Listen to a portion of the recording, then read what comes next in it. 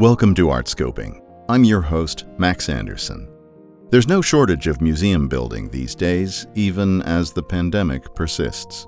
In today's episode, we consider a few things to bear in mind when evaluating both museum buildings and other culturally significant projects. Some observations from one of the leading architecture critics anywhere.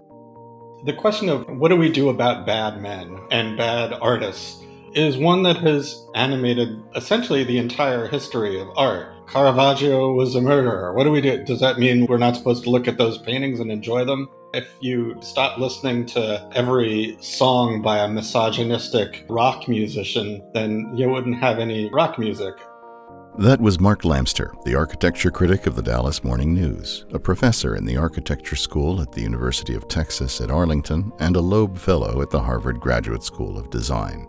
His biography of the late architect Philip Johnson, The Man in the Glass House, published by Little Brown, was a finalist for the 2018 National Book Critics Circle Award for Biography. In 2021, he was awarded the Rabkin Prize for Arts Journalism. He's been a contributing editor to Architectural Review, Design Observer, and ID, and writes often for Architect, Architectural Record, and Metropolis, among other design titles. His work has appeared frequently in national publications and magazines, including the New York Times, the Los Angeles Times, and the Wall Street Journal. He's the author of several books, a contributor to many others, and for more than a decade served as a senior editor at the publishing house Princeton Architectural Press. He's a native of New York City and now lives with his family in Dallas. He holds a BA from Johns Hopkins and an MA from Tufts. Mark, welcome to the podcast. Thanks for having me. I am so glad you're here, and there's so much to catch up on. You recently reviewed Stephen Hall's new Kinder building at Houston's Museum of Fine Arts, and you gave it a thumbs up. At the same time, you note, quoting here, "The profession has tried to recast itself as more modest, contextually driven, environmentally attuned, at least in theory, diverse, baby steps here, socially responsible, sometimes, and reflective of the collaborative nature of contemporary practice." But then you go on and you absolve the project of any blame for shortcomings in these areas because it's so aesthetically pleasing. Can you gush a little bit about the building for us? Sure. Well, I'm not sure I totally absolve it of all these things. I was really listing the issues that are confronting current architectural practice and noting that the Kinder comes at sort of an angle to these. It's sort of a throwback project. But I can gush about it because two things. One is it's just beautiful. It's a really, really beautiful building. Glows like this marvelous object in the evening. The exterior is comprised of these white glass tubes, vertical glass tubes. And over the course of the day, they very much change in character. So it's this amazing building that changes its entire nature depending on the light of the day or the evening. And it's just a beautiful object. More importantly, I suppose, is that it also is just a fantastic place for looking at art. It has galleries of varying different scales and sizes. They're idiosyncratically shaped. We've gotten kind of used to these sort of sameness of galleries, the grid of galleries, and you go from one to another, and they're all sort of rectangular. I feel like every other museum in the United States at this point is designed by Renzo Piano. No, I think it's only 22 museums at this point. Exactly. So it's nice to have an alternative. And the light is beautifully controlled in the building. There's never glare, but everything is well lit. Navigation it's not just super logical. You can kind of get yourself a little bit lost, but you're never too lost. So I just really think it's a special place for looking at art, and I really appreciated that. How the art appears in the building is of paramount importance, and Stephen Hall did a beautiful job on this project, in my opinion. Yeah, and he's had his practice, of course, building great museums and different types of museums. The Nelson Atkins was, I think, a success in many ways, and this is a building that's learned from that. The sunlight is a bit different in Houston than it is in Kansas City. Well, Houston's the jungle. And he's done, the jungle in Houston. He's done Kiasma Museum in Helsinki. I guess he couldn't get any farther than that. The Bellevue Art Museum in Washington, which Yeah. It wasn't necessarily a success. It had to close, I think, because it was, the budget for the building blew out. So I think, Stephen Hole has a somewhat mixed record, but when he's good, he can be really, really, really good. There you are with good, which is the term of a critic in terms of quality, aesthetic reward, the joys of light and shape, and so on. But back to the topic you started with around the state of the enterprise of architecture. The recasting of the profession to be more sensitive to contemporary concerns is definitely a thing now, as it is throughout the cultural landscape. Is there a firm you see, an architect you see as exemplary in balancing good design with the norms of social empathy that are now expected? Well, I hate to call out one individual firm and say they're doing it right, because I think it's an ethos that is sort of transforming the entire profession.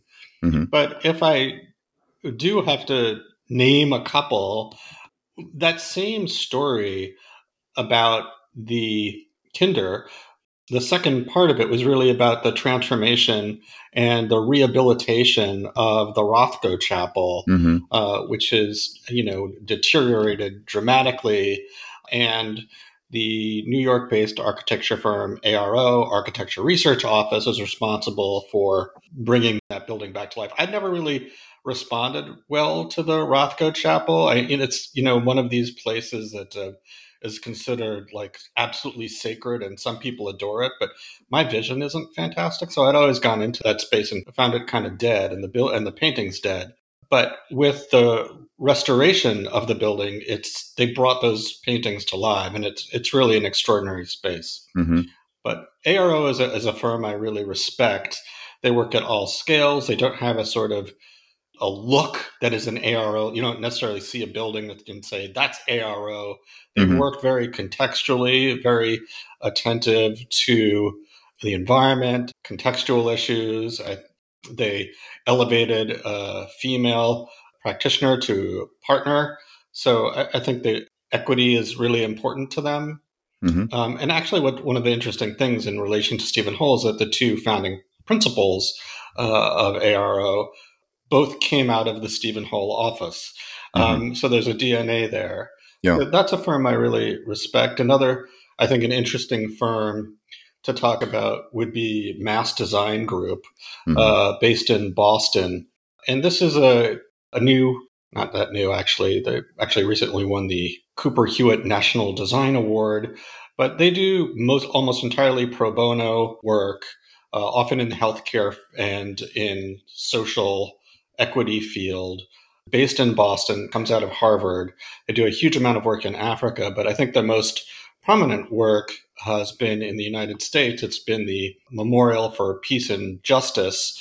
Mm-hmm. They worked with Brian Stevenson, who's pretty well known at this point in Montgomery. And so it's the quote unquote lynching memorial in Yeah. Montgomery, which is one of the most extraordinary built environments I've ever Yeah, experienced. it's staggering. And the Legacy Museum is also a great institution. And actually, Souls Grown Deep, our foundation, just put some work in their permanent collection. So we're very excited to see that come to pass. Now, Mark, the recasting of this profession takes me to ask you a question about another line in that review, noting that Hall isn't viable as a winner of the Pritzker Prize, the so-called Nobel Prize of Architecture.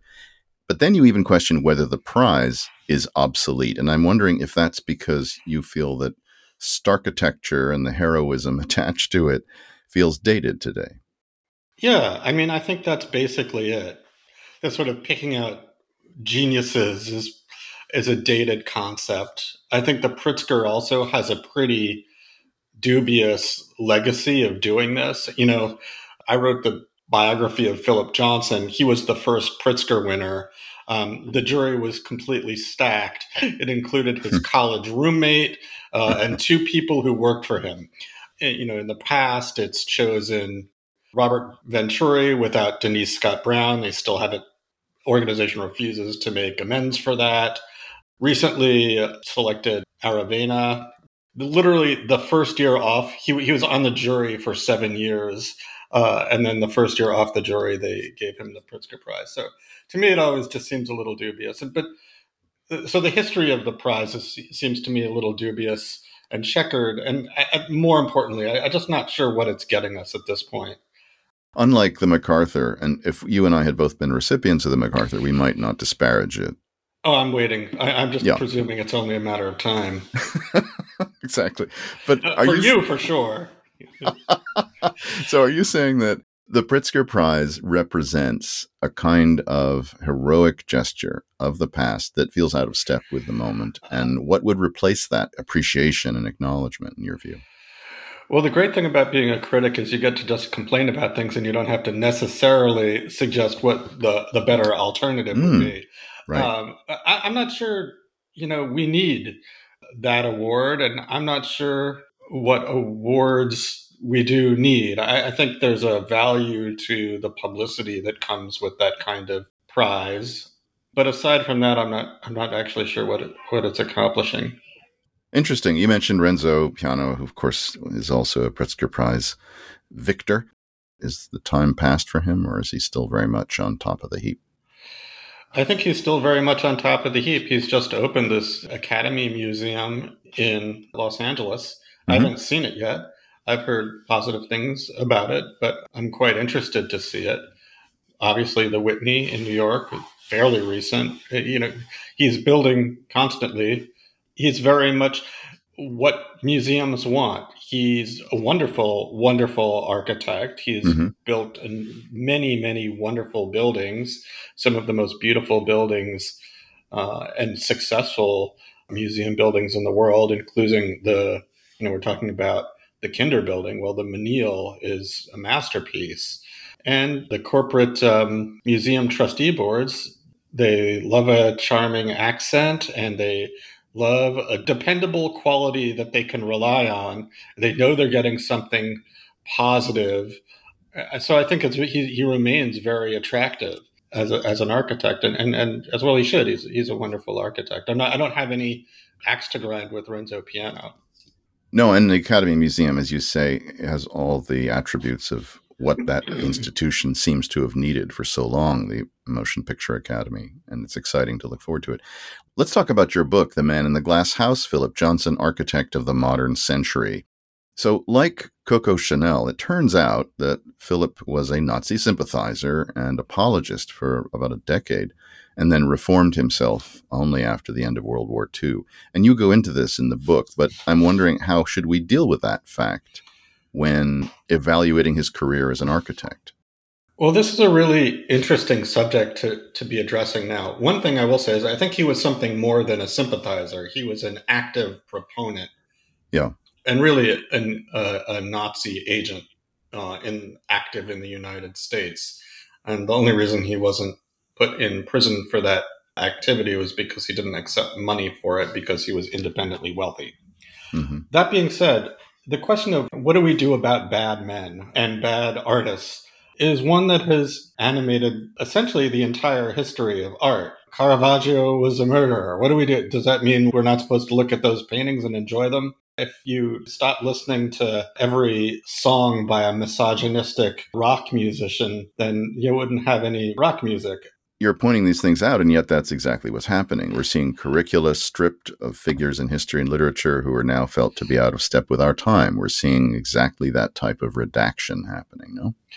Yeah, we are, and I think it's a little dangerous. So I think, to me, the question, and in fact, Philip Johnson has had it happen to him. There was a recent movement to have his name pulled down from the wall at MoMA and taken off the wall at Harvard, where he was a graduate student and an undergraduate, and where that owns the house that he built for himself as a thesis project when he was in graduate school. His name was actually never on the house, so it's sort of ironic being that it was asked to be taken off because there was no there to take off. But to me, the question is you can't remove Johnson from history because he's so central to it, nor can you erase his activities in the past from history.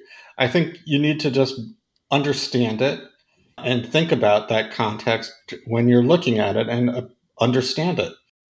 And then there's a question of whether you forgive it or whether you don't forgive it. And that's going to be every person's personal choice.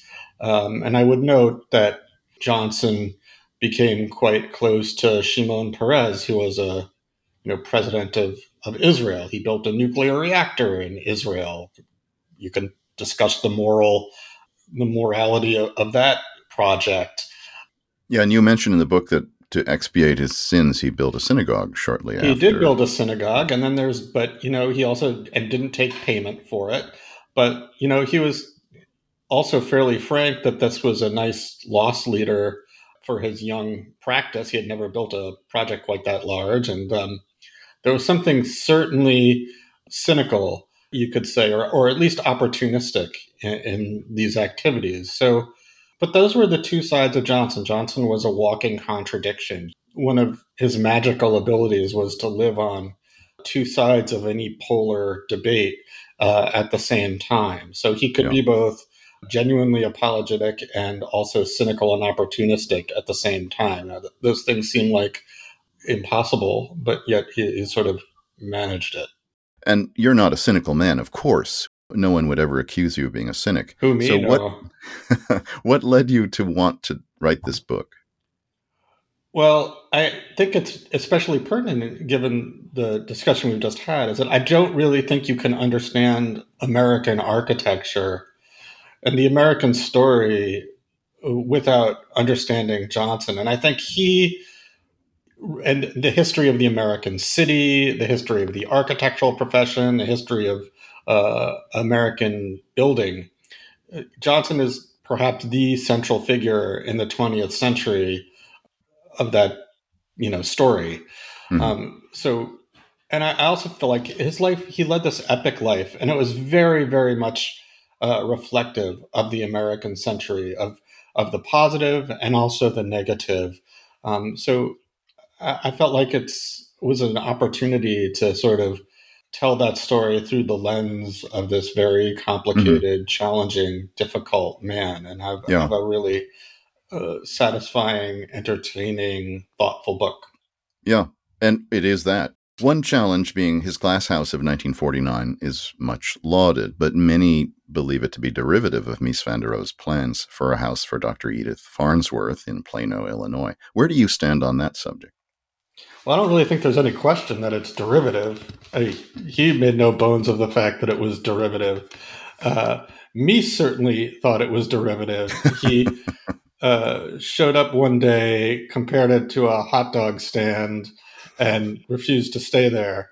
But the truth is that although it is very much inspired by the farm, and part of what Mies was so upset was that Johnson, just to background, was that Johnson had been the great proponent of Mies in the United States, introducing his work here.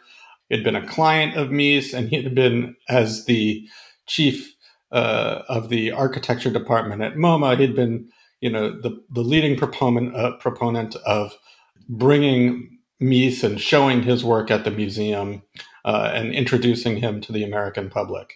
And through that, in a critical exhibition in 1947 of Mies's work, that Johnson was responsible for. Mies essentially curated it, but Johnson was the director of the department at that time, so he had access to all of Mies's materials, and part of that material was the plans for the Farnsworth house, which was not yet built. And Johnson saw those, was inspired by those, and then built his own house before Mies could get the actual original thing built. So I think there was that kind of that created a little bit of animosity there, friction. That being said, although it's inspired by it, it's completely different, right? The Mies's house is white. Johnson's is sort of, the steel framing is black. More importantly, Mies's is elevated off the ground. Johnson's is really set into the ground. Right. It's very much a symmetrical composition, classically so, like a temple, and as opposed to Mies's asymmetrical composition. And you really also can't understand the glass house if you don't understand it in relation to the entire compound around it. Johnson Right. didn't just build a glass house, he built in a compound with this whole series of other follies and buildings, including the guest house, brick house, which is its sort of bricked up Right. doppelganger. And then there's the aspect of Johnson being this gay man in a glass house who liked to throw stones, sitting literally feet from the road, the public road, Panas Ridge Road. It's a very provocative Mm-hmm. stance Yeah. and thing to do. So yes, it was inspired by the Farnsworth. If you're a Misesian purist and prone to find Johnson to be an irritating, acolyte, then of course you may detest it Mm-hmm. for many reasons. But I think that would be giving it short shrift. Speaking of another modern house, Mark, in Columbus, Indiana, is Miller House and Garden, which I acquired for the Indianapolis Museum of Art. And it, like the Farnsworth House, it's near a floodplain. What do you make of that property and of the marvel of Columbus, Indiana? Well, the dirty truth is, I've never been to to Columbus, Indiana. I feel really guilty about that, being an Yeah. architecture critic, and especially being a huge um, acolyte fan of admirer of the work of Eero Saarinen. That house is just, it's an extra. I mean, I know that the Miller House, like, I feel like I haven't actually been there, but I feel like I've been there because Mm-hmm. I visited it in so many photographs and writings about it. It's just one of the great American works of architecture, Yeah. works of residential architecture. Yeah. And Um, it was an amazing concept in 1957 to try to recruit executives to Cummins Engine Company, which Mr. Miller was the CEO of, by saying to them, we're not a backwater. So he called the Yale School of Architecture, got the names of all the leading architects in the world, and then gave rewards to any civic or religious or political building in Columbus, a town of 40,000 people, if they would draw their architect from that list, which explains Columbus's ascendance is an amazing epicenter of design. So you have to yeah, get there. it's a little hothouse of wonderful architecture, and Yeah. I definitely need to go there. Yeah, you and anybody who's near Chicago, it's not that far. So, and it's 45 minutes from Indianapolis. Now, speaking of Saarinen, what do you think of the adaptation of his TWA terminal at John F. Kennedy Airport as a hotel? So this had just actually been on my mind. Oddly, it being recently the 20th anniversary Mm-hmm. of 9/11, a week before that horrible day, I had been up on, I don't know, the 90 something floor of the towers, visiting the Port Authority to look at their plans for transforming the TWA terminal and building a new terminal behind it. Mm-hmm.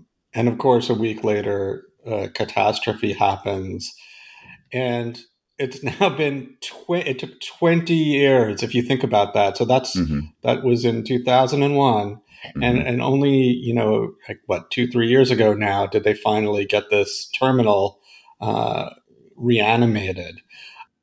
I think it was a very, very challenging idea of what do you do about JFK and the difficulty of JFK. I think they did a wonderful job with the TWA terminal itself, restoring it, Yeah. and it's just fantastic to be in there to try to step back into 1962 and whatever it was and experience that world again.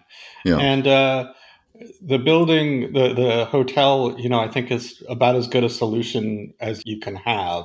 It's attracted a lot of architecture people who like just go and visit and get to spend some time in the building. So I think Mm-hmm. the main thing is it's great to have that building open again to the public. It reminds me of the World's Fair. That moment of design is captured a bit in TV, like on the series Mad Men for younger people. It's so extraordinary to see come back to life. I agree with you. Whereas here in New York, we also have the sprawling Hudson Yards development, which many call Dubai on the Hudson. And it seems to me better suited to Houston. But what are your thoughts about this development? It's kind of this, it's anodyne. It's just the tale of where New York has gone.